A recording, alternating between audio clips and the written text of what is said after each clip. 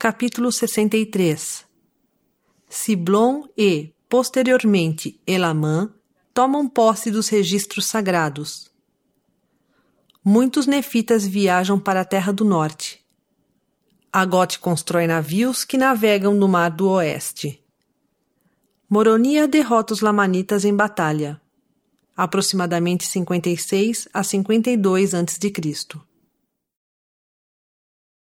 E aconteceu, no começo do 36º ano em que os juízes governaram o povo de Nefe, que Siblom se encarregou das coisas sagradas que Alma havia confiado a Elamã. E ele era um homem justo e andava retamente perante Deus, e procurava praticar continuamente o bem e guardar os mandamentos do Senhor seu Deus, e o mesmo fazia seu irmão. E aconteceu que Moroni também morreu, e assim terminou o 36º ano do governo dos juízes.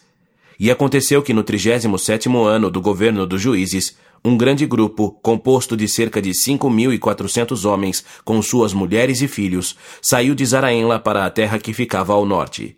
E aconteceu que Agote, que era um homem muito curioso, construiu um navio muito grande nos limites da terra de abundância, perto da terra de desolação, e lançou-o ao mar do oeste, perto da estreita faixa de terra que conduzia à terra do norte.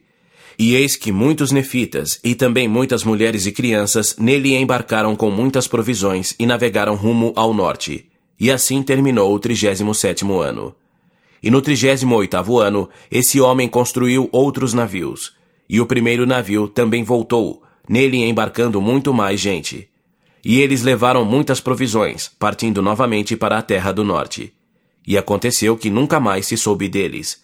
E supomos que se tenham afogado nas profundezas do mar. E aconteceu que um outro navio também partiu, e para onde foi, não sabemos. E aconteceu que, nesse ano, muita gente foi para a terra do norte, e assim terminou o 38º ano.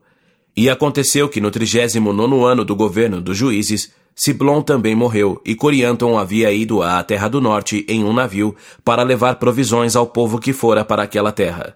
Portanto, se tornou necessário que, antes de sua morte, Siblom entregasse as coisas sagradas ao filho de Elamã, que se chamava Elamã, sendo chamado pelo nome de seu pai. Ora, eis que todas aquelas gravações que se achavam em poder de Elamã foram transcritas e transmitidas aos filhos dos homens por toda a terra, excetuando-se as partes que Alma havia ordenado que não fossem reveladas.